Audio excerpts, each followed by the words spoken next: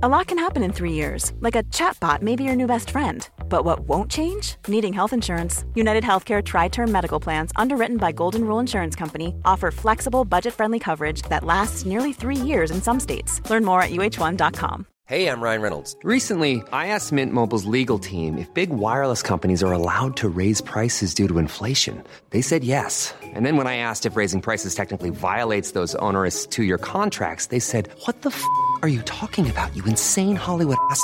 So to recap, we're cutting the price of Mint Unlimited from $30 a month to just $15 a month. Give it a try at mintmobile.com/switch. $45 up front for 3 months plus taxes and fees. Promo rate for new customers for limited time. Unlimited more than 40 gigabytes per month. Slows full terms at mintmobile.com. Welcome to the Cultaholic Wrestling Podcast. If you like a lot of wrestling on YouTube, wash your hands. Hello and welcome to the Cultaholic. Yay!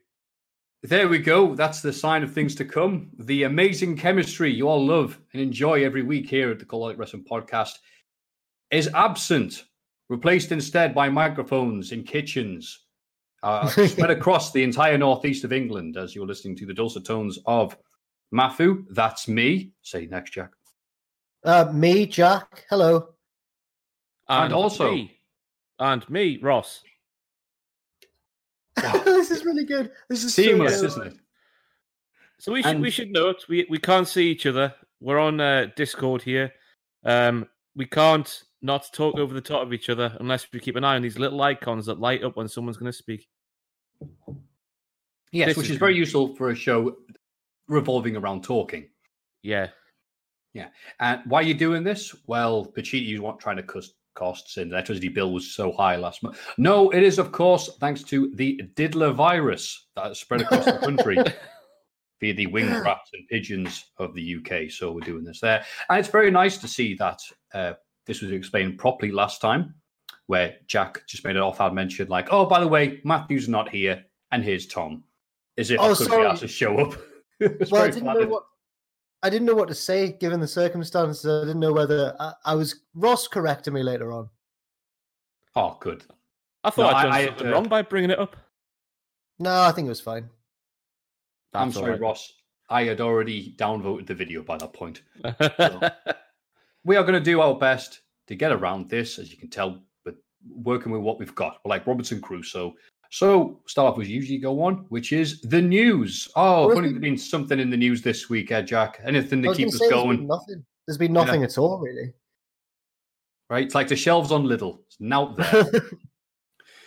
So, apparently, WrestleMania, which is stories about its death have been greatly exaggerated. It's now across 2 dates at the Performance Center, April 4th and April 5th. And Rob Gronkowski, him off the NFL, is hosting both. Oh, goody. Oh, yeah. Yeah, that's what we want to see, yeah. Yeah.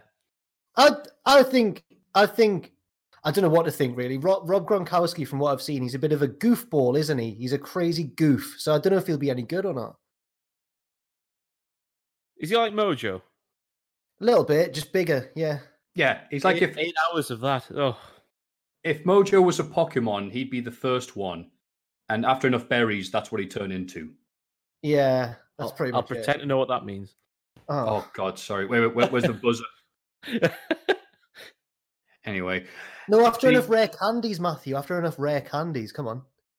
Oh God, don't do my references worse / better than me. But the highlight of all this is nothing to do with the crazy stuff happening with wrestling and the diddler stuff, is the fact that my mum sent me a text after I tried to explain to her as simply as possible that WrestleMania had been cancelled because I wasn't going. She took that seriously and she sent me a message saying that she saw a guy in the street at Buckhurst Hill wearing a WrestleMania sweatshirt and she stopped.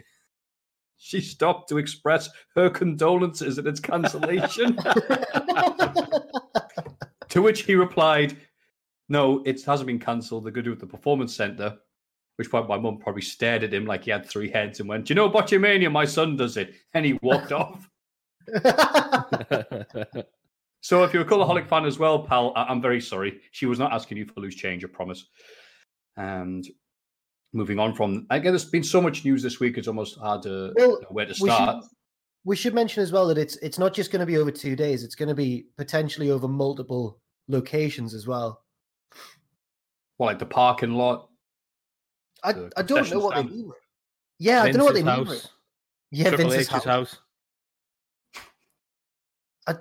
I'm wondering, because there's a lot of talk that they could do like they could make it really high end quality, like a Netflix thing, and pre-record stuff and do really cool promos and everything. But I don't know whether they will or not. Disneyland's empty, isn't it? Yes. Get it in Disneyland. To be honest, I don't really care about the multiple locations thing. I'm just relieved that it's over 2 nights, which hopefully means 4 hours max each night. A manageable amount, not like 12 hours like it has been the past few years, because that's a killer. Yeah, I'd agree. Don't be daft, Ross. It's going to be 16 hours combined. Don't give them ideas. Oh. Moving on from Gronkmania. Apparently, because of the fact WrestleMania did not cancel, it rescheduled. This caused issues with the indie companies, such as Game Changer Wrestling, around the area, trying to get their bleeding refunds from the Marriott, who stood by their guns and went, "Nah, you could still do it." That's what the president says. We're pretty sure you could have this happen. And it took the combined might of Kevin Owens and Chris Jericho going on Twitter and rightfully blasting them. Then they changed their mind and they finally got the refund. So there's some good news out of this for the small indie companies. Yeah, that was outrageous, that. Yeah. Moving on, Daniel Bryan wants to transition into more of a part-time role with his second daughter on the way from his appearance in the Bellas. The way it's worded, I almost read it like he wants to transition into wrestling his second daughter. I should have read that a lot better. But yes, this is Daniel Bryan wanting to do less and probably the best time to be doing so right now. Probably why he got that match with Drew Gulak as well. What do you think, Jack? I think that you're not called Jack Ross.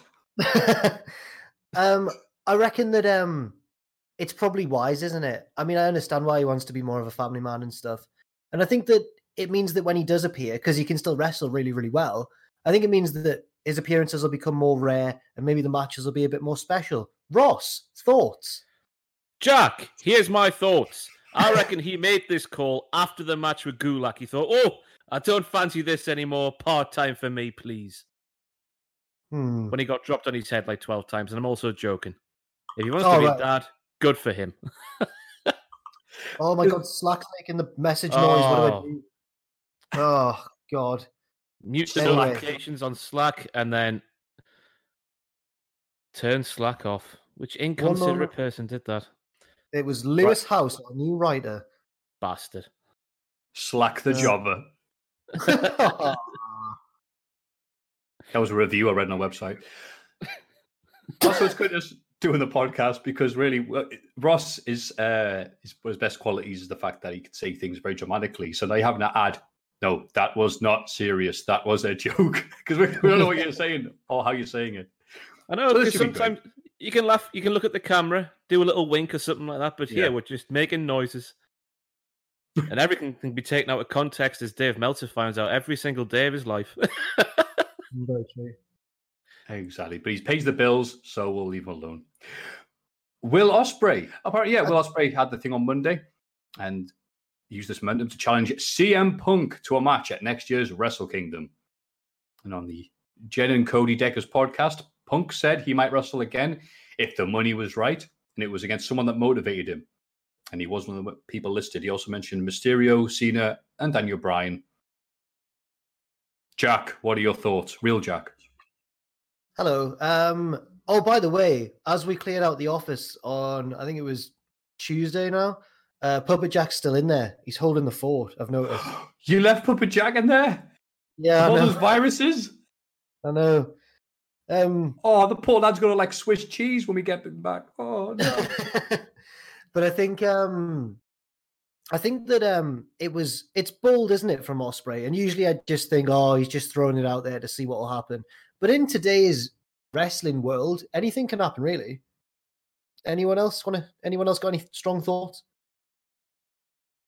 I felt really sorry for Bea Priestley, me. Oh. See that bit where she did the stomp on his back and then she sort of slipped backwards and landed back first on a wooden floor? That looked nasty, yeah. Yeah, it did. Any thoughts about... Well, I thought we could talk about that a bit more at the end of the This Week in Wrestling section, because there was no NXT really. Oh, I see. Well, I'll move on then, shall I? To point number 4, 2 big debuts on AEW Dynamite, but we'll talk about them later as well. But also interesting that you refuse to refer to quote unquote next week, just the next Dynamite. So who knows what we'll see next week from the AEW lads. I think they're just being cautious, aren't they? They're just covering their backs because no one knows what's going to get allowed or shut down in the next week or so. So I get why they did it. Yeah. If EastEnders is getting taken down, nobody's safe.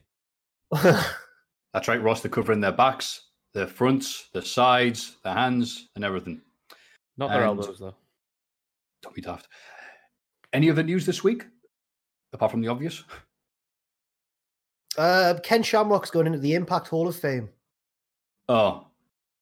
You had me at the first half of that, I'm not going to lie. Well, what's wrong with that? The bigger news coming out of that is the fact that Impact got to use WWE footage. That was more like overshadowing the fact that Shamrock was going into the Hall of Fame. Oh, they got to use the footage. Woo! They did say it in the same tweet, didn't they? Thanks, WWE, for letting us use the footage. Bum lickers. Is that the trade after like hours upon hours of all the horrible TNA footage they used for the Hardy documentary? It's like, yay, 3 clips of Ken Shamrock giving a Hurricane Rana in 98. I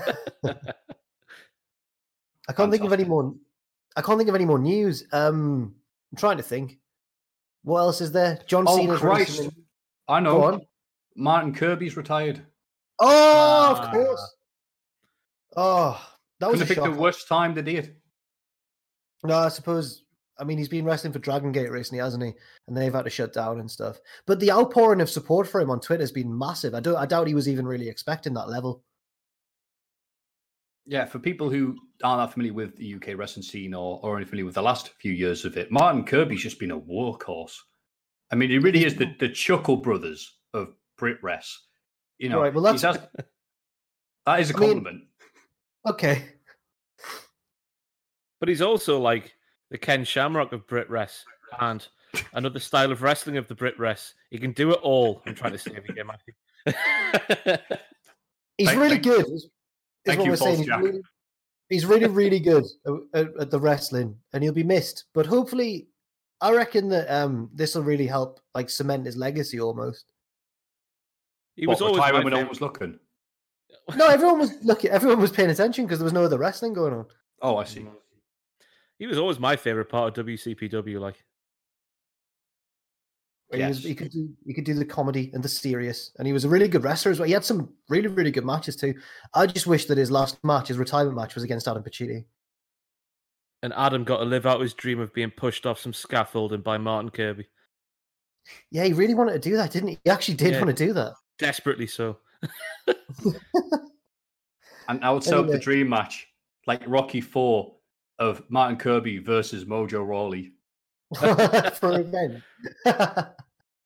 I think that's all the new. I can't think of any more. Yeah, I think that's it for now. Everybody get excited for the Cultaholic Hall of Fame. And now it's time for everyone's favourite segment, the Hall of Fame. And in last week's results, who cares about this? I wasn't here. Get in condescending order. Mickey the Dragon. Oh, this is last first. Oh, a 10%. Oh. Talk about blue balls. Leader and Gail Kim, 34%. I guess that's because they're doing the thing together. Yeah. And Owen from Cultaholic. Wow, his full name's on this. 56%. He's done it. What was this about?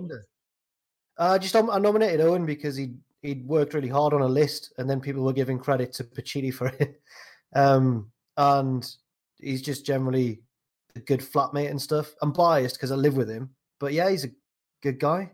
Nice. He was asking me the other day about his chances. He was like, "Who am I up against, Jack?" He's from Liverpool, and I was telling him it was like Leader and Gail Kim. So he was predicting a second place finish, but actually he's absolutely bossed it.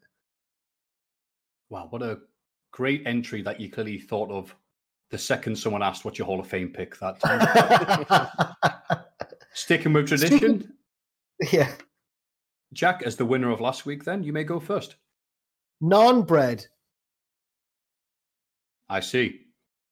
Right. So I had a curry last night, and it was an alright curry. It was just a microwave sort of affair from Tesco, right? Chicken jalfrezi. But the thing that really set it off nicely was the Tesco naan bread. It was delightful. Nothing fancy. It wasn't like keema naan or garlic naan or anything like that. But just stuck it in the oven for a bit. It came out the right mixture of crispy and soft, and it just set the whole meal off to perfection. So my nomination is the humble naan bread. I've really cut a bit of a promo on it there. It's the most you've hyped up anything in months. I think I should have done an Austin. It really brought the entire... I feel like I should have done an Austin. I got a naan bread. What? Got some rice. But no, I thought it was delicious. Okay, so is it all naan bread or just Tesco's naan bread? I'll just go for the concept of it, just generally. Yeah. The concept of naan bread is your My dad's favorite prog rock album. It's been a bit of a boring week, right? I'm not going to lie, okay? If you couldn't tell already. Yeah, well, Doro saved the best to last, so I'll go next. I have also had a weird week where I've self-isolated because I got away from Germany. And that seems like ancient history now, but I had a lovely time. Dankeschön. But self-isolated, kept away from people just in case I had something. Officially don't, so I'm very happy. So in the meantime, I fixed my PC, I watched some stuff on Netflix, and I decided after watching all the speedrunners on YouTube, I'd go back and play GoldenEye 007 for the N64 to see if it aged well. And let me tell you, a lot of people give this game flack because of the N64 pad not being the most accurate when it comes to aiming. They're talking out their asses. GoldenEye has aged very well. It's a shame the thing will probably never get ported due to licensing issues, but I loved it. Still plays well. It's nowhere near as big and spacey as I thought it was. It really is just a bunch of corridors stuck together with glue, make you pretend that it isn't. But I had a lot of fun playing it, and I really, really want to win this week's Hall of Fame pick, so I'm picking something really obvious like GoldenEye for the N64. That's a fair shout. I like GoldenEye. Ross, have you ever played it? Is that why he goes, you're in the snow? Yeah. Predominantly. Yeah, it's a snowy game. Yeah, I remember playing that when I was young. Not on the N64, though. Was that on PS1 as well? It was, yes. Get in. I've done something with relevancy here. I'm so happy, Rob. What was your favourite bit of it? The bit in the snow. I can't remember a thing from it, to be honest with you. I remember, do you have to go down a hill on a snowboard or something? Am I getting confused with SSX Tricky? It may have said SSX Tricky, but that was just due to licensing issues. It was, in fact, the original version of GoldenEye. That's awesome, Ross. I'm glad we've got something in common finally. Yeah. So speaking of which, what is your pick for Hall of Fame this week? I'm continuing my tour of second-rate British supermarkets. The pandemic's caused all kinds of empty shelves in all kinds of shops over the past week or so. So I found myself in the range on the hunt for some sustenance, put my teeth back in. And wouldn't you just know it, the range around here has put a bloody Iceland in the corner of it. I walked in, it's brand new. The shelves was chock-a-block. I couldn't believe my eyes. So I got to live on for another day thanks to a random Iceland that turned up inside the range. So my Hall of Fame... Imagine an Iceland, as in the shop Iceland, where Kerry Katona pats her arse and whatnot. No, I'm fine. I'm fine with that. Like, I understand, but are you saying that it wasn't? It's just popped up. It's literally right. They've built an Iceland inside the range, but you go and pay for your frozen goods at a range till. It's incredible. A new precedent's been set for supermarkets here. Yeah, Iceland, the first level in GoldenEye. Is that the bit with the snow? The bit with the snow for the PS1. That's right, Ross. And what did you get from Iceland? Prying Eyes 1. Well, I'm trying to be on a bit of a diet, but I ended up buying loads of Greggs and some frozen fruit and some frozen chicken. And it was all frozen, but at least it was food, so I'm not going to die. So, yeah, whoever made the call to put Iceland in the back corner of the range in Gateshead, that's who I'm nominating for the Hall of Fame because they've saved upwards of 10 people's lives, maybe 20. Right. In what is possibly the saddest Hall of Fame selection we have seen in some time, It really is looking in the back of the cupboard and seeing what's left to eat because you can't be asked to go outside because of the apocalypse. We have naan bread. Oh, sorry, the concept of naan bread. GoldenEye 007 for the N64 when all the game shops are shut, I guess. And whoever's idea it was to put an Iceland in the back of the Grange in Gateshead. It's amazing. To be honest, I almost went for Sammy Guevara after he did his bit singing on this week's Dynamite, but that was too wrestling related for this podcast. That's right. And as those stats proved, no one actually votes the wrestling things on the wrestling podcast. And how can you vote, you ask? Why? That's a good question asked to anybody. Why are you talking out loud, you weirdo? You can, of course, vote at any of those fabulous picks to the Hall of Fame by going to patreon.com/Cultaholic. And why wouldn't you want to spend your money after those picks? This is This Week in the Wrestling. It's this bloody week in the wrestling. This week in wrestling. Well, sod all's happens. We skip on the next bit, but here's what SmackDown looked like for those that didn't watch. Triple H opens the show explaining that they're going to try and put a smile on our faces. So I told a bunch of knock-knock jokes. He certainly tried his best on commentary to make us smile with his wacky antics. Bayley and Sasha Banks beat Alexa Bliss and Nikki Cross thanks to a run-in from Asuka, who somehow was not seen by coming in from the crowd. Daniel Bryan beat Cesaro in a match. That's good, but short, just like Bryan. And then Cesaro, Zayn, and Nakamura try to beat him down afterwards, but Bryan and Gulak fight them off. Possibly setting up a 6-man tag next week with Bryan's daughter. And Jeff Hardy beats King Corbin after Elias distracts Corbin from commentary, setting up the Twist of Fury. Right. That's right. Fill us in, Jack. Can we pause for a second there? What's going on? Well, Matt didn't trademark it, he said, yeah. Yeah, WWE seems to assume that Matt Hardy did trademark Twist of Fate. Also helped by the fact that Rebby Sky tweeted something ambiguous about it with the $sign, and then went, all right, well, let's put two together and get 6.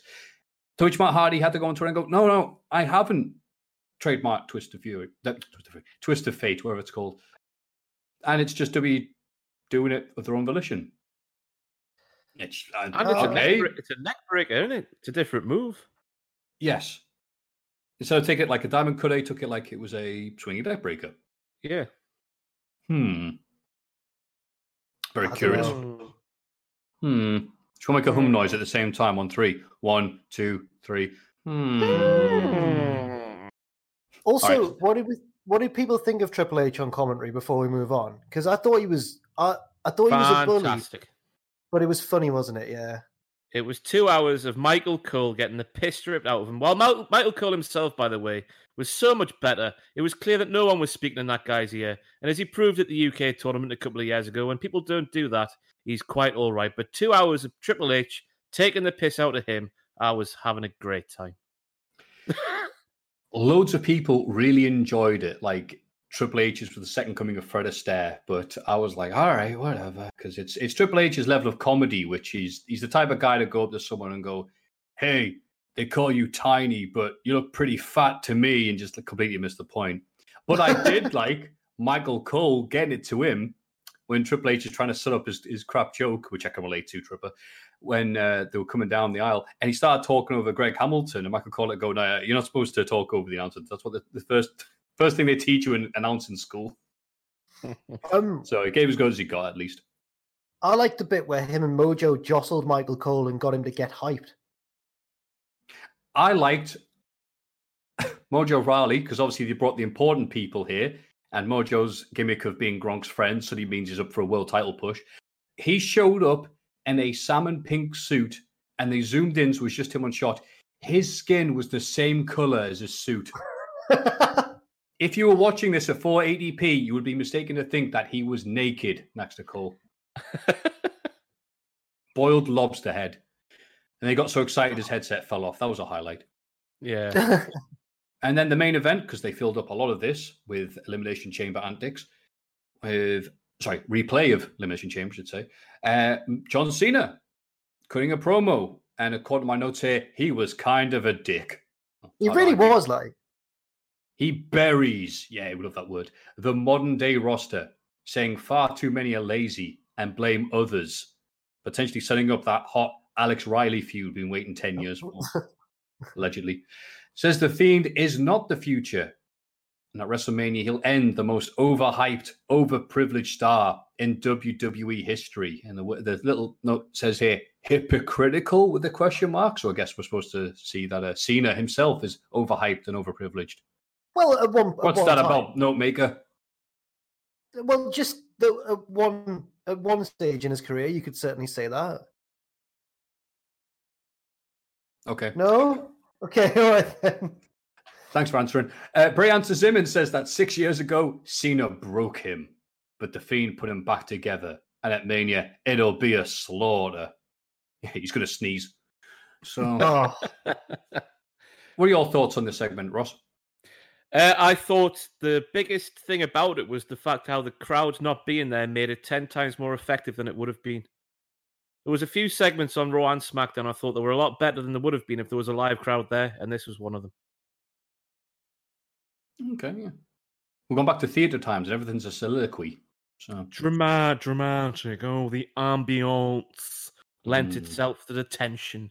Edge's promo on Raw, which I guess we'll talk about next. That was I was going to say. What a beautiful segue, Ross. On Raw, Edge arrived. It looked like he'd been walking the entire time we last saw him, all the way to the Performance Center to cut a promo on Randy Orton. It says when Beth Phoenix came out on Raw, she was going to announce Edge's second retirement. She lied. That's right. Edge's retirement too. Judgment Day. No, she told everyone she was coming back to provide a medical update, but she was going to drop that bombshell on everybody. She could have given somebody some warning. Was that not the medical update? That here's a medical update. He's knackered. Yeah. Oh, that's like fifth gear compared to third gear. Medical update. Oh, he's got a bruise on his knee. He'll be fine. He'll be back. He's gonna retire. That's what Beth sounds like. Update with Dr. Beth. He cannot see, Pet. He cannot see. But Edge says, now, he's not doing that. He challenges Randy Orton to a last man standing match at WrestleMania.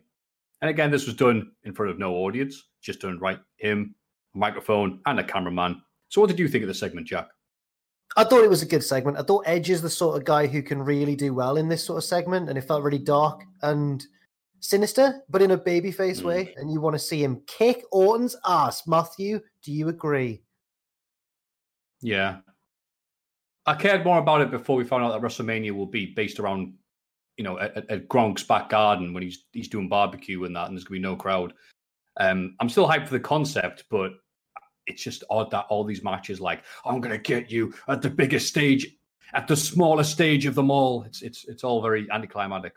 It is hard to... Ross, I was going to ask you this, actually, because I'm finding it hard to get excited for Mania. Are you the same?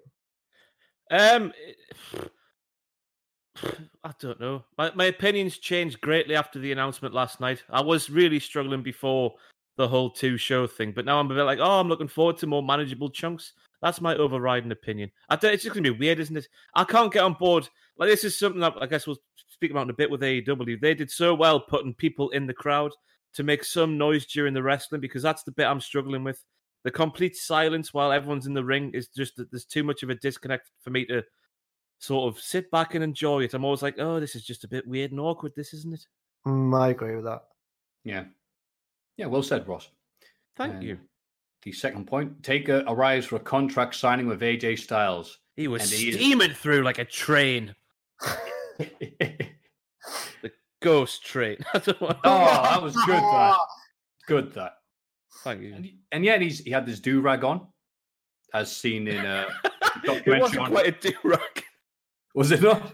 It was a little beanie, like it wasn't a Vince McMahon do-rag. So the under beanie came to do his contract signing, wrecked the setup. AJ Styles appeared on the Tron, and they do that thing where they zoom in on his face, so he looks really big when he's just on the camera, and referred to Michelle McCool as Money Michelle. I like that. Yeah. Says he'll pay for Taker's assisted living costs after Mania, and signs the contract. He then sends Gallows and Anderson, aka Bulk and Skull from the Power Rangers, to deliver the contract to Taker, who obviously beats them up, and then Undertaker proceeds to stare with his beanie on his head. Yeah, that was it, really. Yeah. It's weird that we have a point in wrestling now where the 43-year-old AJ Styles is telling Undertaker, "You're old. You're washed up." Yeah, Macho Man was younger when he was told he was too old back in the day, wasn't he? He certainly was. Yeah, he's about 41, wasn't he, or something like that? Something like that. I also forgot to mention in the notes that they showed like the whole men's Royal Rumble as well before this. Edge's spear was edited. I was about to say, yeah, that was the one change. The director's cut they showed. Yeah. Rey Mysterio Jr. beat Andrade in a non-title match with Asuka on commentary for some reason. She was very passionate and Japanesey here. I think that's the key point. I think those are the key words they gave her. Just be loud as possible to disguise the fact that there's no audience and we don't want to hear people calling spots. So just worse you can do than Asuka. Do you think that's why? Because I was really confused why Asuka was there. And I do enjoy her rambling on in a language that I don't understand. It is quite entertaining. But also, it is. But also, I didn't understand why she was there. Like, she's not part of this storyline. And I do enjoy sometimes when storylines bleed into each other, but she didn't get involved. I know why she was there. Go on. She's going to revenge that streak-ending defeat at WrestleMania 34. Did you notice how much she fancied, quite clearly, Andrade? She's going to steal Charlotte Flair's man, and that was the genesis of that last. I would love that. Yeah. Whoa. Good call, Ross. Strikes again. Who doesn't fancy Andrade, though? I know, he's devilishly handsome, isn't he? Yeah. It's been a gauntlet match to get to him. A Royal Rumble. Yeah, never mind. If you come second, the Andrade Memorial Battle Royal. Becky Lynch and Kevin Owens have segments where they hype their Mania matches. Also, Becky arrived in a custom truck that went it was outside. And you could tell it was a great action-packed Raw, and that's one of the key points. Sorry, go on, Ross. All right, I thought that's got to be her WrestleMania entrance. They're just doing early, weren't they? Vince is like, we'll put the deposit down, get in that car, Becky, and use it.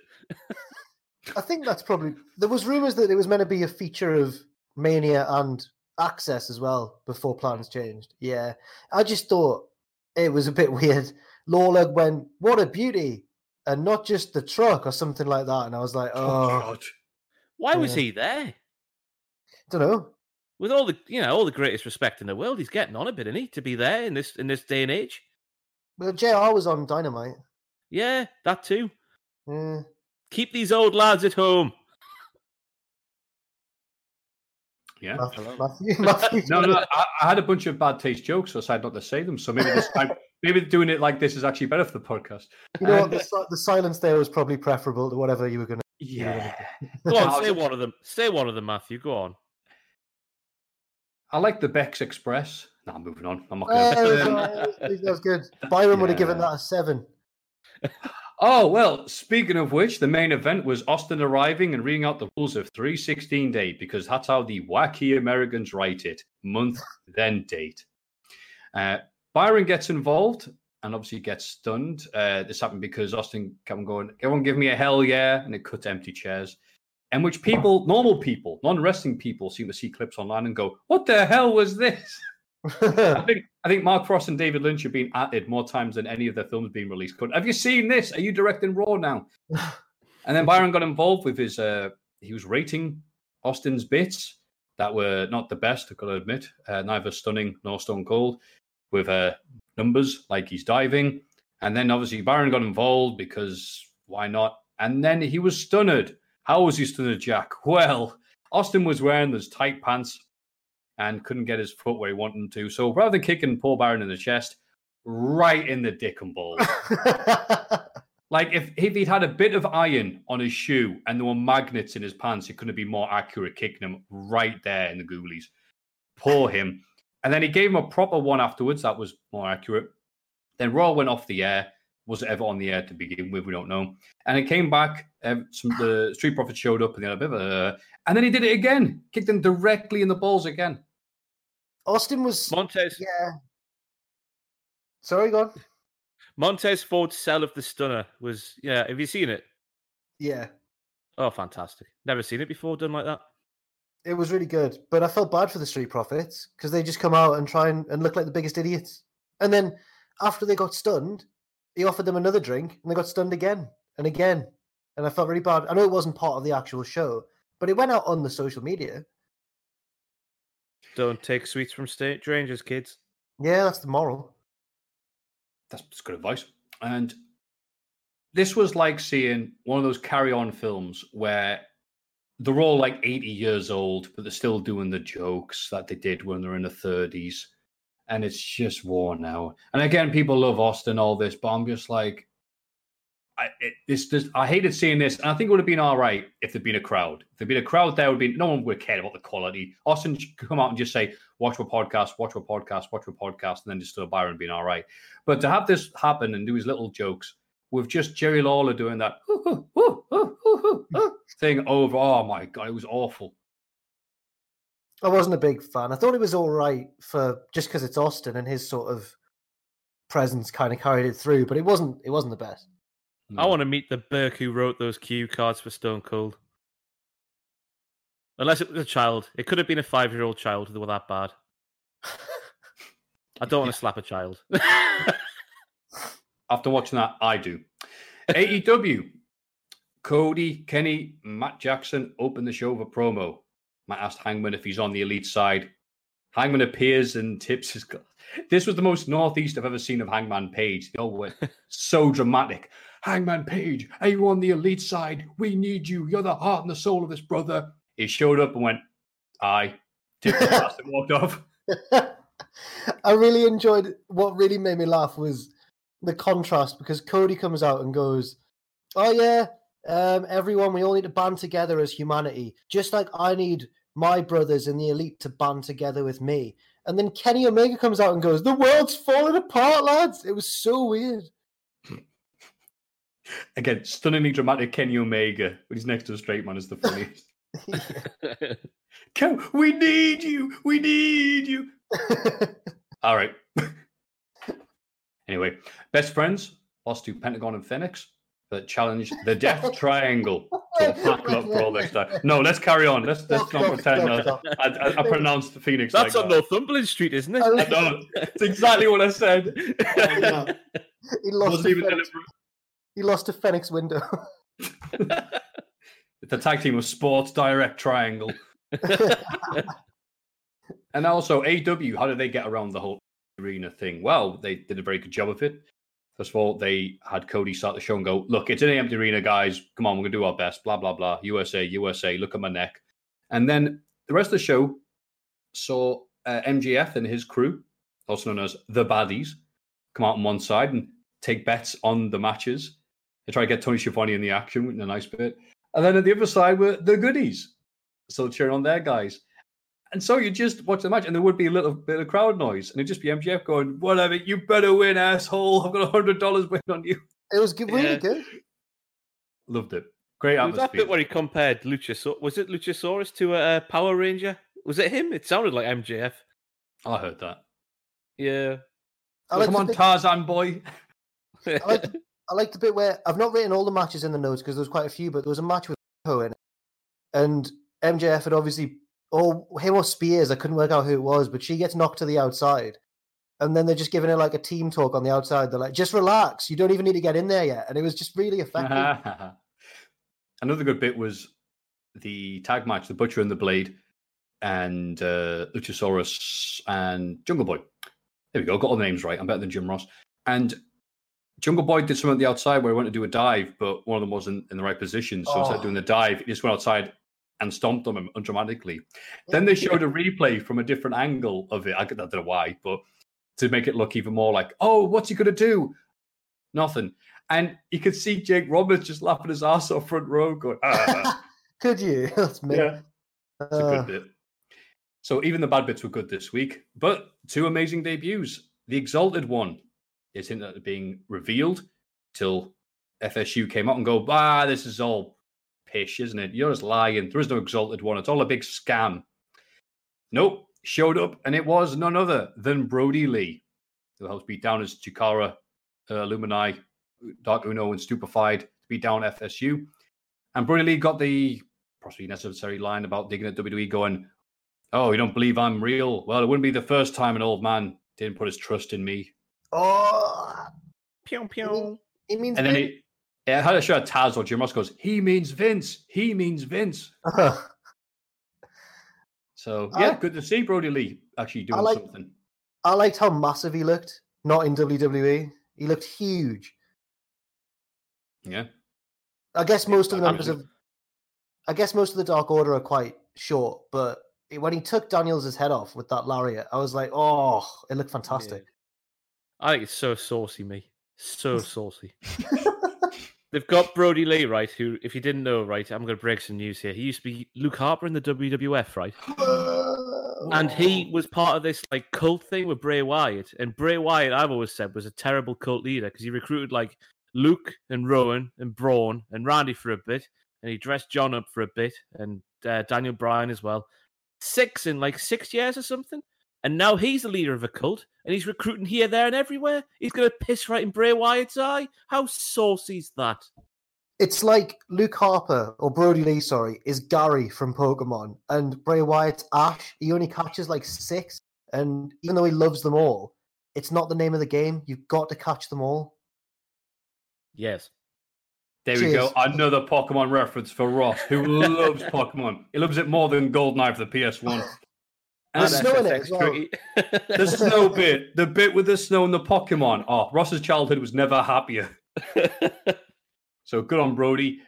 And then the main event, the Inner Circle beat the Elite to gain the advantage in the Blood and Guts match, where wherever it happens, who knows? Just wait and see what happens, I guess. Life is full of awesome what-ifs, and some not so much, like unexpected medical costs. That's why United Healthcare provides Health Protector Guard fixed indemnity insurance plans to supplement your primary plan and help manage out-of-pocket costs. Learn more at uh1.com. Quality sleep is essential. That's why the Sleep Number Smart Bed is designed for your ever-evolving sleep needs. Need a bed that's firmer or softer on either side? Helps you sleep at a comfortable temperature? Sleep Number Smart Beds let you individualize your comfort, so you sleep better together. J.D. Power ranks Sleep Number number 1 in customer satisfaction with mattresses purchased in-store. And now, save 50% on the Sleep Number Limited Edition Smart Bed for a limited time. For J.D. Power 2023 award information, visit jdpower.com/awards. Only at a Sleep Number store or sleepnumber.com. Millions of people have lost weight with personalized plans from Noom. Like Evan, who can't stand salads and still lost 50 pounds. Salads generally for most people are the easy button, right? For me, that wasn't an option. I never really was a salad guy. That's just not who I am. But Noom worked for me. Get your personalized plan today at Noom.com. Real Noom user compensated to provide their story. In 4 weeks, the typical Noom user can expect to lose 1 to 2 pounds per week. Individual results may vary. Jericho on commentary the entire time. Lovely, lovely stuff. Just ragging on everything. It was actually the second best bit of the show. I just remember the other bit that I need to point out. I think it was one of these, the advert break bits you get if you got Fight TV and you're cool like me, where Colt Cabana is watching, part of the good guys, and he slaps Kip Sabian because he's from Norfolk. And he says something like, Excalibur's piping up Colt Cabana and goes, wow, he only got into football because of Jim Ross. Isn't that right, Jim Ross? And Jim Ross is like, well, why don't you tell the story? Because he clearly didn't know or care about it. And Excalibur went, well, Colt Cabana wanted to get into WWE, but he'd heard that Jim Ross was only signing football players or ex-football players. So he got into football just for that. And so that's why he went to, I believe it was Michigan, and got signed. And then Taz is going, wait, what? He got signed, he got drafted or recruited by Michigan just because Jim Ross. He goes, yeah. What? Did he get a scholarship program or did he walk on? And Excalibur's like, I just walked on. He goes, oh, really? Did he? Did he now? And he goes, oh, he just walked on a football team because he wanted to be a wrestler. Okay, sure. He goes, I've got a bridge to sell you if you believe that. He's poking holes in Excalibur's story that Coltsbury told for years. Is that true? Is that true that JR they were only signing football players? Well, he's always had. That's been a joke for Jim Ross for years now. Because someone like I don't know, Steve Williams back in the day, he'd always harp on about his collegiate football background, or Ron Simmons or whatever. I don't know in WWE. I'm really not into NFL or college football. Couldn't give a monkey, or even XFL. So when it comes to this, I think it was almost a joke at this point that Ross always bring up, like, wow, he may be losing to headbang a Mosh on SmackDown. But wow, you should see him do a touchdown. Yeah. Do a touchdown. Do a touchdown, yes. He loved OJ Simpson. So after the Inner Circle beat the Elite to get the advantage in not War Games, he's going, ha ha ha, it's 4-on-5 in the match beyond, or whatever we're going to call it. And he goes, actually, it's not. He's interrupted by, and it's Vanguard 1. Wait. By what? By B. Brian Blair. Here he goes. Interrupted by Vanguard 1. And only one person has access to one of these. And they look up, and there is Matt Hardy, revealed to be as the Elite ally. Brother. And he's their ally, heading into Blood and Guts match. And as we're all recovering from that amazing announcement, Matt Hardy's finally free to hit the twist of fate on anybody he sees.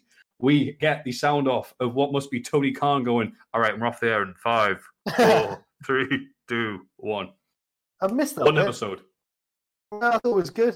And we need to mention Sammy Guevara singing as well. Yeah. Yes. And clearly Jericho wasn't ready for that because he had to turn away from laughing. I really liked MJF being like, honestly, it wasn't half bad. Just a little bit. Loved it. Loved this week. Any other thoughts, Ross? Yeah, but they didn't have to put on this monumental show that they did, but they bloody well did it, didn't they? Mm. Not resting on their laurels like that other bloody company. War is on.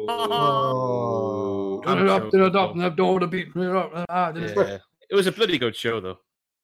It was. And I did like one comment, and I think I'll steal it because it reflects my views as well, saying how WWE's empty arena shows so far have been, aren't we great? Look what we're doing. We're the best. Flex, flex, flex.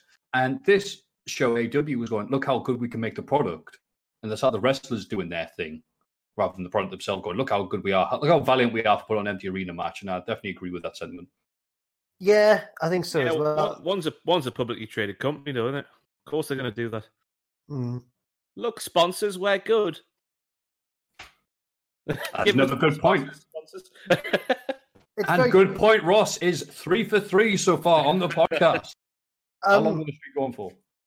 I don't know whether to... I was going to say, I don't know what we say about NXT, because it was more just like video packages. I think you've just said it, Jack. Wow, that was a great show. Yeah. Unless there's anything else you want to talk about with that, because I just skimmed it and went, all right, whatever. I'll say, like, I did watch Wrestle Talks No Fans Monday. Oh, there we go. Really fun event. Obviously pulled together at the last minute, but they managed to put on a really good show. Ospreay's match with B. Priestley was good. Kyle Fletcher had a good match with either Mills or Mayhew. I think it was. And David Starr had a really good match against Callum Newman, who is apparently 17. And I was just like, what? He's very good, that kid. He's literally a new man. Who? Oh, what? Callum Newman? Yeah, that is a very on-the-nose name. He was. But then again, he's wrestling David Starr, who's also got a very on-the-name nose. Fair enough. I enjoyed it for what it was. Yes, very well put together, considering what they were going against. Most of the production.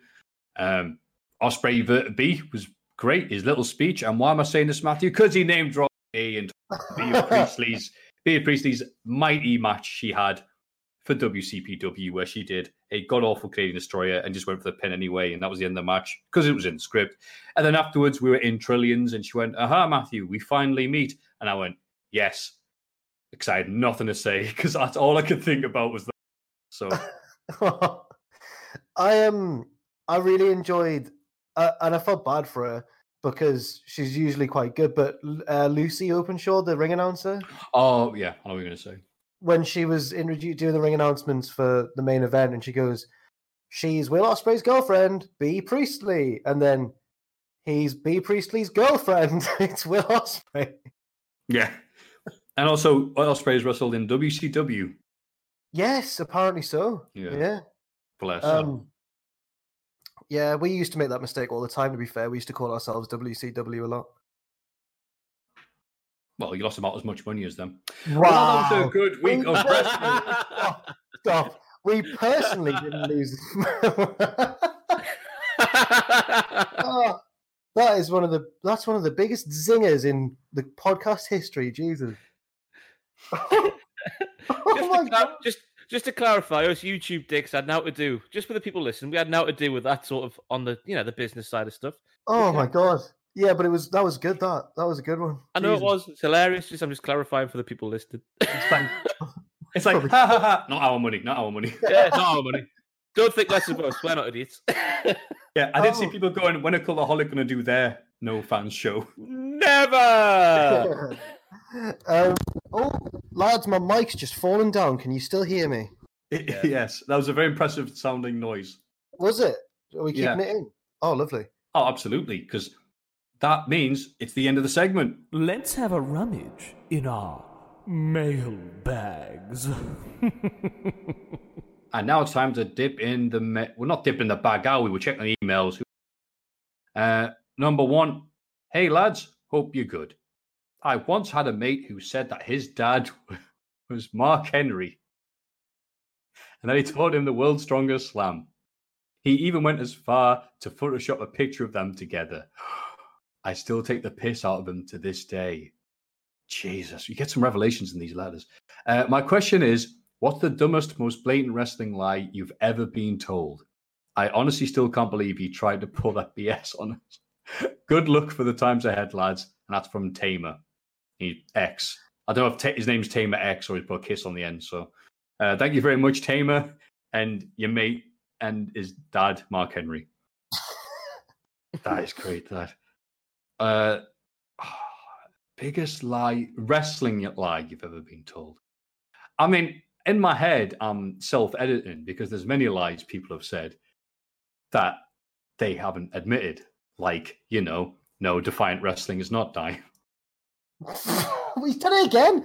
To my face, they said that. Like, no, it's not. I'm like, you lying get. All right, sorry. Just to clarify, they is not us. They is not us. They is not us. Yeah, there we go. But one thing that's something that isn't to do with local wrestling. Any other thoughts from you? Let's go with Ross. I've got nothing off the top of my head. Just one that I think Bruce Pritchard told on his podcast. I think it was him in the back of a taxi in New York, and an African-American fellow told him that The Undertaker was his dad. I'm sure that's a thing I've remembered. I hope I've got it all right. If I haven't, it's a funny story anyway. I've got one. Billy Jack Haynes, just before he went 100% crazy, I thought we all realized he was crazy, said in an interview that the original plan for WrestleMania 3, the headline match of what was going to be then at that point, the biggest pay-per-view and wrestling event of all time, well, not all time, but, of that period in 87, the biggest event in wrestling, Billy Jack Haynes versus Hercules. That's just not with true. Straight face, he said that. Yeah, it's just not true. Oh, God. What was yours, Jack? I actually mentioned a couple on the podcast last week, I think, or the week before, which is when I was at primary school. Two people said that they'd been on a tour of WW, and one of them said she'd had a match with Lita, and won. The other one said that he'd walked into a room and Gilbert was screaming to himself. But apart from that, my uncle. Now I don't know if this is a lie or not, because he doesn't seem like a deceptive man, but the story just seems a bit crazy. I think I've mentioned this on a podcast as well. Says that he knocked shoulders with Davey Boy Smith and knocked him on his arse outside a petrol station. Oh yeah, how did you tell that story? Yeah. Now, I mean, what year was it? I don't know, but he's from Liverpool, so he would have been. It probably would have been in the northwest of I suppose. But yeah, he reckons he accidentally barged Davey Boy to the floor. But then my uncle's not a small man, but he's not as big as Davey Boy Smith. I don't know. It's a good thought, though, isn't it? It is. Try and think of any other. At primary school, if the cool kid says something, like the one who's best at football, if he says something, then it's just true, no matter how ridiculous it is when you're like 7 or 8. Well, that lad in my school swore to us that he saw an advert a promo where Stephanie McMahon mocked Triple H by reciting the Pedigree Chum advert, which is a UK product, I'm fairly certain. And he was like, lads, remember when Stephanie mocked Triple H by saying new Pedigree Chum? And I remember being like, I can't remember if I said it or just thought it, but thinking like, that can't be right. But everyone just accepted it because he had a good left foot. So he was right. Yeah, there was a fair amount of that at school. There was actually some kid at Abbey Vale who said he claimed that what was that referee? Tim White was his dad. Why is it always dads? What's this about? And he said that, yeah, Tim White. But the weird thing that got me was, I'm like, why would you even that? Who cares about Tim White? Yeah, sure. Even if you're telling the truth, who gives a damn? But he used to say stuff like, yeah, he'd come around and visit him sometimes. And all this. I'm like, what? Just stop refereeing for WWE to go see your son in Northampton. Tim White. Anyway, second question. So, my diddly doodobs. Or what do you call yourselves? What? Diddly doodobs? What? I don't quite get that one. Anyway. That's how it goes. Who do you think will be the first AEW wrestler to leave for WWE? If you think it will happen at all. Love the podcast. Had to heal up the question intro. Oh, I see. But it intrigues me. Who would Vince might try and take away? By waving a whole lot of money at them, of course. MJF, perhaps. Guevara. Maybe even just bringing someone back. Just to run down their company. In brackets, AEW. And how much better the treatment is in WWE. I don't know. Thought I'd ask the lovely lads in Newcastle, bracket, that mostly aren't even from there. Hey, I'd love to hear your take from this question. Have a lovely day. The Space Jam monsters on the Hall of Fame board. Oh, no. Well, all of them? Fair. The Monstars?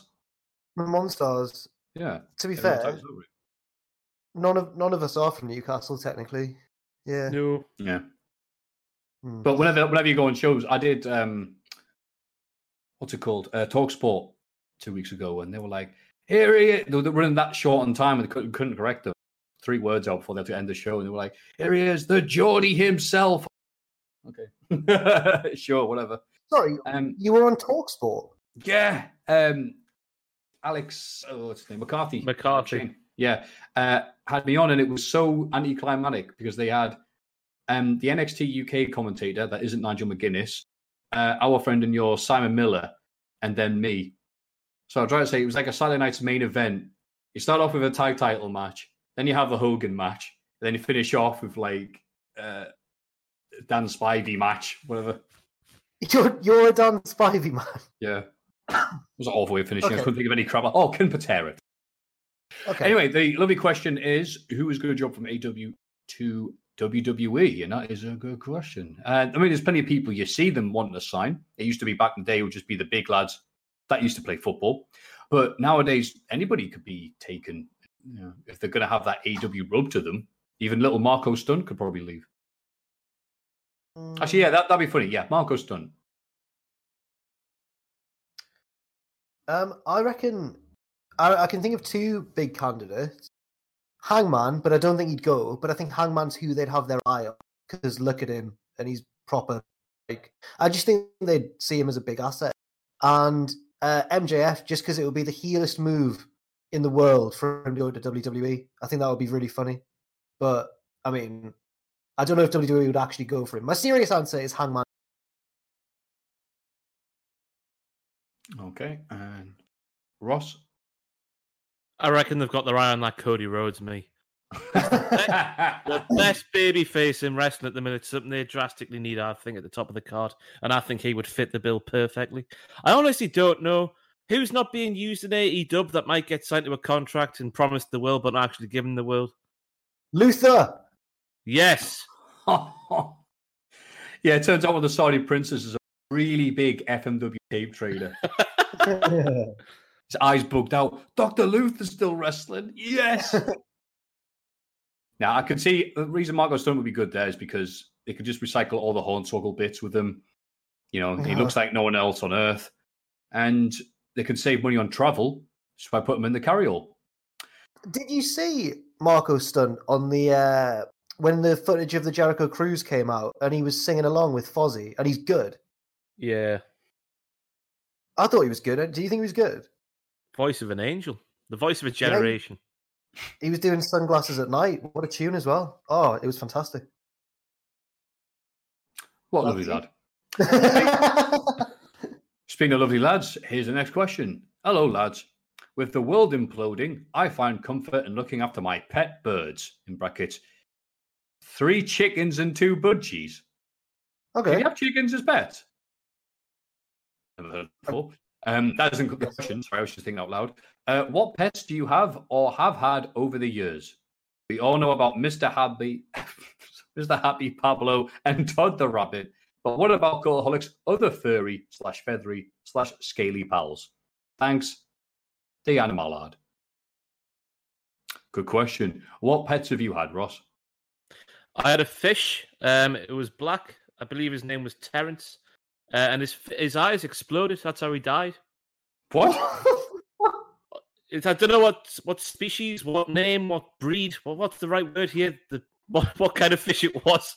It was little goldfish size, but he was jet black. And came downstairs one morning and he was just floating upside down, but also in the tank with him. He was in there alone. His eyes were floating on top of the tank as well.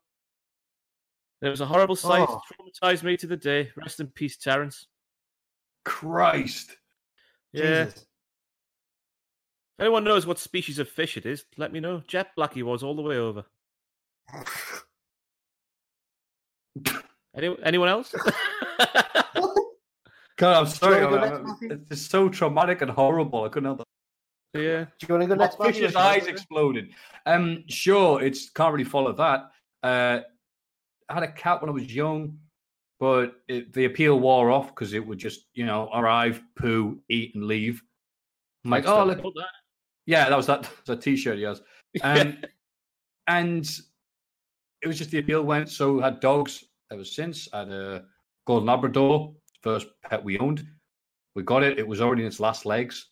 And they said, oh, yeah, maybe 6 months out of it. And we had it for about 7 years after that. God, it was an old dog.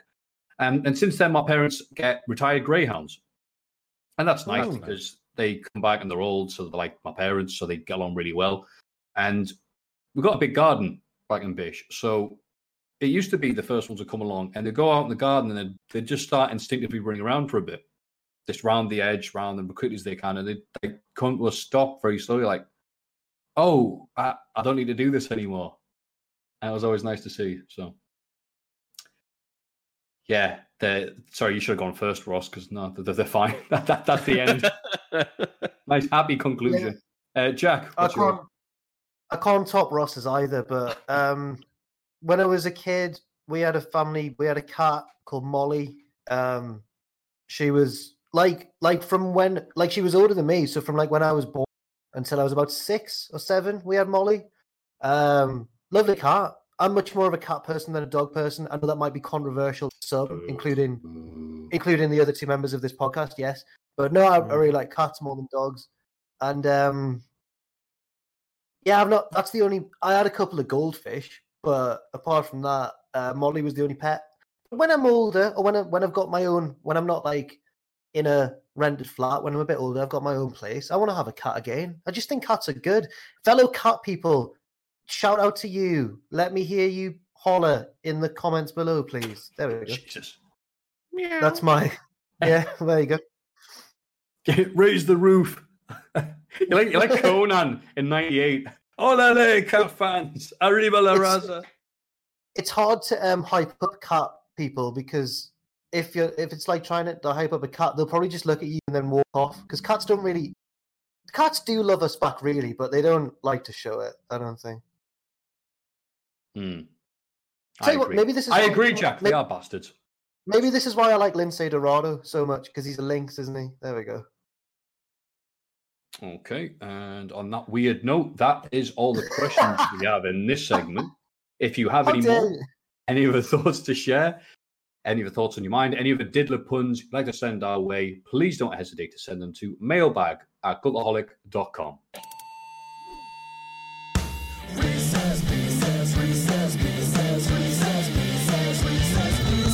And I'll move on to Reese's Pieces. Hey guys, this is for Reese's Pieces. I just said that. I'm going to list a bunch of WWE couples, and I want you guys to tell me what? Who is the Reacher and who is the Settler? in the relationship. No. Some may call it mean, I call it content. Okay. Wait a minute. I don't even know what that. Who? Settler like and Reacher. Yeah. Believe it means that who in the relationship is punching, and which one isn't. Oh God. Oh, here we go. Dean C. Dellis, author of The Passion Trap. Every relationship has a Reacher and a Settler. A Reacher is the one down partner who is dating someone who was somewhat out of their league. Right, and the Settler is the one-up partner who could do better but is choosing not to. I have never heard that term, so you can probably tell that I am a Reacher. I'm a lifelong Reacher. So, there's nothing worse than three lads in a podcast talking about coke. She could do better. But here we go. You paid for it, so you're watching it. And things on the buzzers. We have Adam Cole and Britt Baker. Who is the Reacher and who's the Settler? They're both right. What order are we going in? Sorry? Oh, yeah, right. Jack, you go first because you're higher up on Discord. I mean, I don't have anything against Britt Baker, and I think she's obviously a very talented wrestler and stuff.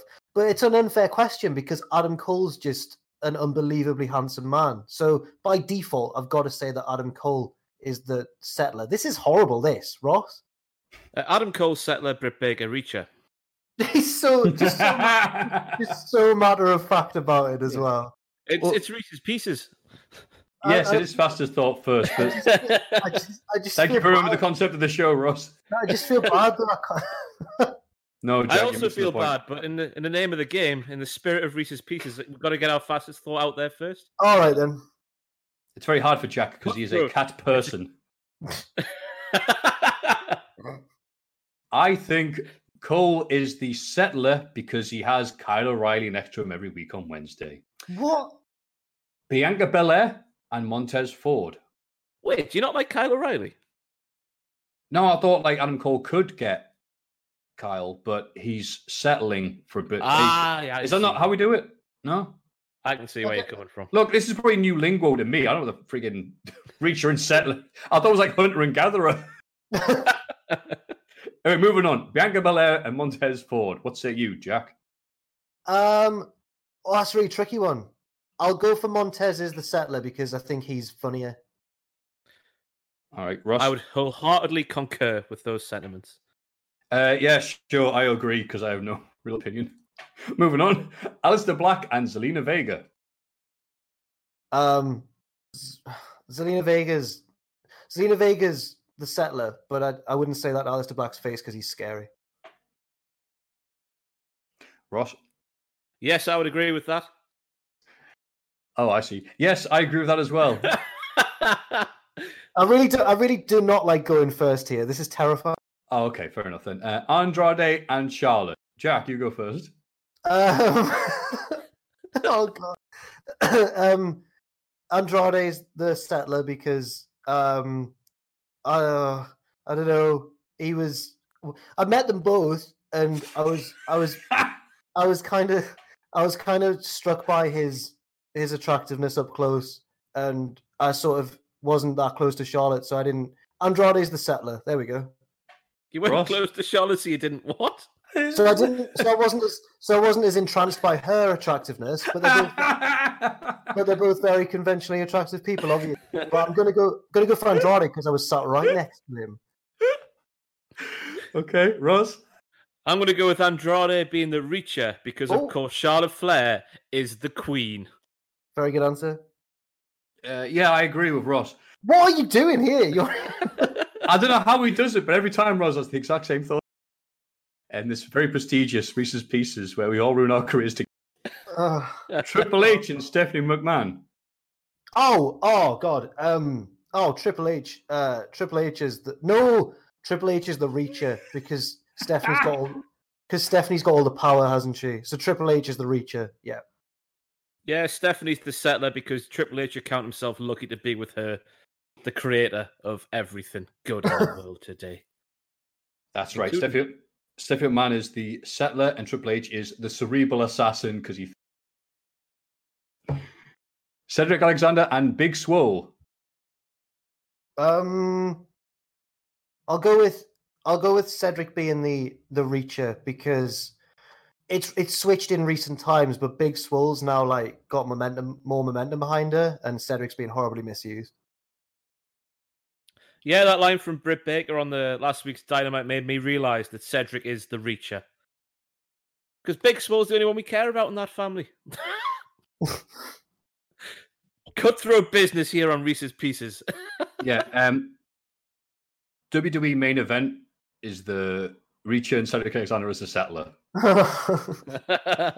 Ospreay and Bea Priestley.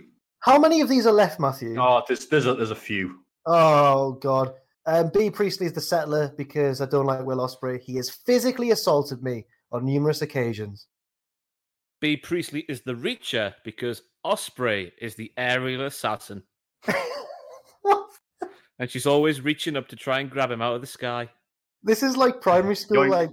This is like an assembly presentation. I think that Will Ospreay is the Reacher. The reasons I think this are, I would say they are both Will Ospreay's girlfriends, according to Wrestle Talk. Brock Lesnar and Sable. Brock Lesnar's quite a bit younger, isn't he? Sable's the Reacher because she's got herself a hot young stud in Brock Lesnar. I think they are both Settlers because they both stay at home. Yeah, you know what? That's better than I can do with, so I agree with Ross. Keith Lee and Mia Yim. Keith Lee has a golden voice and is really good in the ring. And Mia Yim's good too, but I'm going to say that she's the Reacher for now. I would concur with that, Jack, because Mia Yim is not Keith Lee. I agree because Keith Lee is not Mia Yim. Bray Wyatt and JoJo, is this list never ends? I mean, JoJo's the Settler, isn't she? There we go. Ross? I've got no idea anymore. Yeah. Bray Wyatt settled his car into the back end of someone else's car. Miz and Maurice? Oh, it's Miz, isn't it? Miz is the Reacher. I was going to say Maurice is the Reacher because I find Miz really... I actually find Miz really funny. He seems like a great guy. That's fair. Matthew? The Miz is awesome. Thanks, Diddlers. That was from Jaron Walker, and we never... Is Matthew gone? Thank you for your loyalty. Yeah, that was the most uncomfortable Reese's Pieces I've ever... God, that was bad. That was a very sour-tasting Reese's Piece. Never want to do that again. Makes for fantastic podcasting when it's awkward, doesn't it? I feel it does, but we're going to be watching those comments going, no, don't take these out of context. Can we just say now at the end that we respect all of them and that everyone's wonderful?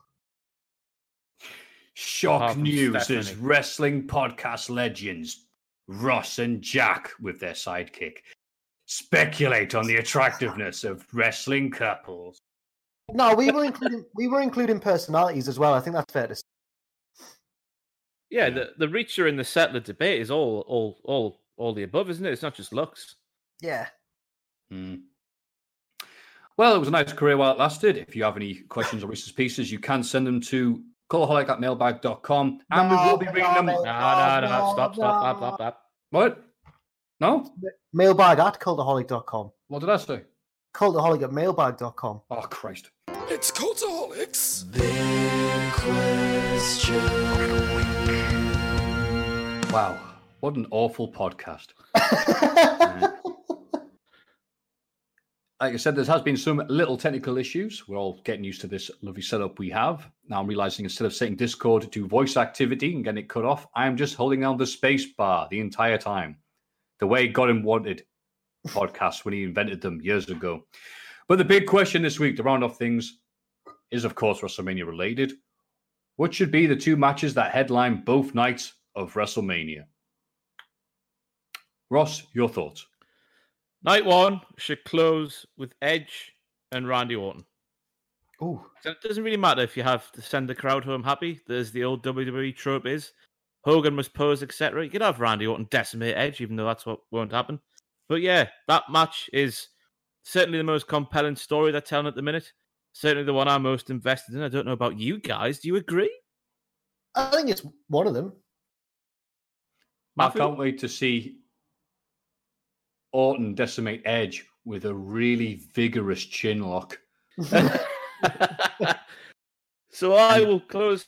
Sorry, continue, Matthew. Now you know what, I talk too much. Go on, Ross. That's a bit on your thing, isn't it? Yes. You never shut up. Hey. Anyway, night 2 should close with Drew McIntyre. His big moment in front of nobody. I feel so sorry for the bloke. Me too.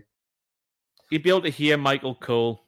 I said this in my videos earlier this week. You'll hear Michael Cole saying, like, "For the love of Braveheart, yeah!" Oh, God. Oh, Christ, did he? No, he will. That's something Michael Cole will say when Drew McIntyre finally wins the big one. And Drew will be able to hear it because there's no crowd there to drown it out, is there? Your new champion, Drew the Brave. I agree with one of Ross's two things, but I'm going to change it up very slightly. So I'm going to say that night 2 should also end with Drew beating Big Brock, because I think that's sort of makes up for the fact that he's not going to. It doesn't really make, but it's at least something. But I think night 1 should end with probably Shayna and Becky. I'll say that for the Raw Women's title, because I think that you can have night 1 end on a downer with Shayna presumably like ripping Becky's head off, not literally, and then I think that night 2 can be the big happy one. But what do you think, guys? Yeah, I would agree with you on one half there, where Shayna Becky can headline night 1, so they can go, this is the first time ever that the women have headlined a WrestleMania with no crowd. Yay! To do that, and Shayna can get her digs in and go, Becky, you better hope the diddler virus takes you out before I do, and all the other stuff she'll say. And then on WrestleMania Part 2, Part 2, as they call it in French, I think they'll set up Drew and Brock, and then just as they're about to lock up, they'll go, there's actually a third participant. He's here. And we'll look. And here comes Gronk. Straight from New Gronk City. Comes in as a three-way dance. And then Drew beats Gronk for the title, so it doesn't pin Brock. And that sets up the rematch, Drew versus Brock, hopefully with a crowd, at SummerSlam. Why would you do that, Matthew? Why on earth? Explain yourself now. Because they might as well. It's at the bleeding performance center in front of nobody. So I mean, what are they going to do? Boo! Yeah. For some reason, I imagine Gronk coming out like Apollo Creed in Rocky IV to Living in America. I don't know why. That was the image I had in my head. It's horribly edited. Living in Gronk. put a Gronk on it. There we go. No, cheers, lads. Yeah, okay, thanks. That was good. I didn't feel the need to. It was good. I didn't feel the need to push the space bar. The thing is, you've really got to think now whether a joke's worthy of your laughter. Deliberate process. Did the Batista thumbs down? Any other thoughts on WrestleMania and headline and potentials? I think to be fair to them, they've put together a bit of a super card. I don't necessarily think it's the best card in terms of potential match quality, but I think that it's stacked, isn't it? There's loads of big singles matches. So I think there's various, you could say, could main event either of the nights. Ross? Roman versus Goldberg should main event both nights. Okay. Roman should win both matches. Because it's all been about Roman still, hasn't it? Roman. I think that's a good way to end the discussion, yeah. Roman. Yeah, Roman. Bloody Roman. What have the Romans ever done for us? Built a few roads. The aqueduct. That's right, they did do that. I can't think of any more. I can't think of anything else. They removed the booze from all the audience. Yeah.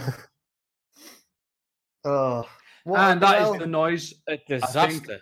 An absolute disaster this podcast has been. Sorry about recent people. Sorry about the audio difficulties. Just sorry about everything. I think it's been all right. It's our first go. People will be forgiving. Yeah. We know that YouTube No, they won't. It's YouTube. YouTube comments are a very forgiving place. Unsubscribe, that's etc. Right. They'll all be You can tell Matthew is the reacher on this podcast, lads. Top-rated comment, 300 likes. Author, Adam Pacitti. Do you know what someone said to me on Twitter today, just briefly?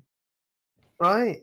So Ross did a tweet that was like, based off the Sammy Guevara thing, saying that wrestlers... What was it, Ross? Was like wrestlers should get drunk and sing songs more. Yeah, it just needs to be a show where wrestlers get drunk and sing wrestler themes. That should just be a concept for a show.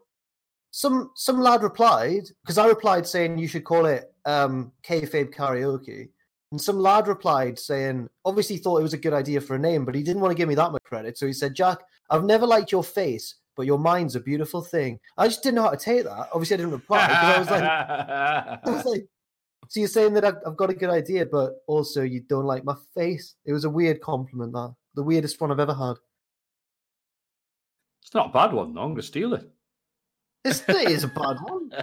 Made me very offended. But anyway, you are clever and also ugly. Yeah, literally. Well, it's better than being thick and ugly. Oh, very true. Yeah, that's me. End this. On that positive, horrible, dour note, we have been kicking and screaming all the way, the Cultaholic Wrestling Podcast. Thank you to not just Ross and Jack for setting up and syncing our watches for this, but also the inventor of Discord, also recorder, also Dick Tubbs, who's going to have to edit all the horrible bits out. Say hi, Richard. Easy. Richard, say hi. Richard. Hello. There he is. Hey. He's been holding the boom mic this entire time. But thank you for enduring with this and, hopefully being patient as we iron out all the creases. We'll get fixed next time, and hopefully this will all be blown over and all a big much ado about nothing and all that. But until then, if you have any thoughts or issues you want to send our way, please send them to mailbag@cultaholic.com. And if you'd like to vote in the Hall of Fame, of course you can, lads. Please go to patreon.com/cultaholic and stay tuned for more stuff happening while this crisis buggers off. Any closing thoughts, Ross? Let us know who your favourite reachers and settlers are. No. Just in the wider world, anybody from, celebrities and that, any reachers out there. Yeah. And Jack. Oh, I haven't got any. Look out for all the content on the channel and that. We're still managing to, because we've split up all the equipment and taken it home. So that's my plug there for Cultaholic. There we go. Fantastic. And what's the next thing we can see from you, Jack, then? That'll be probably... Wrestlers of the Week will have already gone out. Check out Wrestlers week and check out next week mine and Ross's and Tom's gradeds and all that, because it's all carrying on in WTF mode and everything. There you go. Lovely.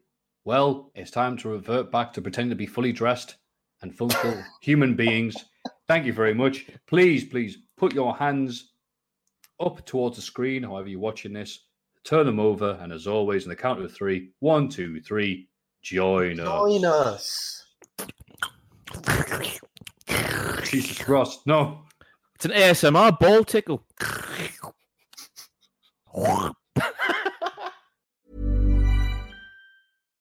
Hi, I'm Daniel, founder of Pretty Litter. Cats and cat owners deserve better than any old-fashioned litter. That's why I teamed up with scientists and veterinarians to create Pretty Litter. Its innovative crystal formula has superior odor control and weighs up to 80% less than clay litter. Pretty Litter even monitors health by changing colors to help detect early signs of potential illness. It's the world's smartest kitty litter. Go to prettylitter.com and use code ACAST for 20% off your first order and a free cat toy. Terms and conditions apply. See site for details. Hey, it's Paige DeSorbo from Giggly Squad. High quality fashion without the price tag. Say hello to Quince.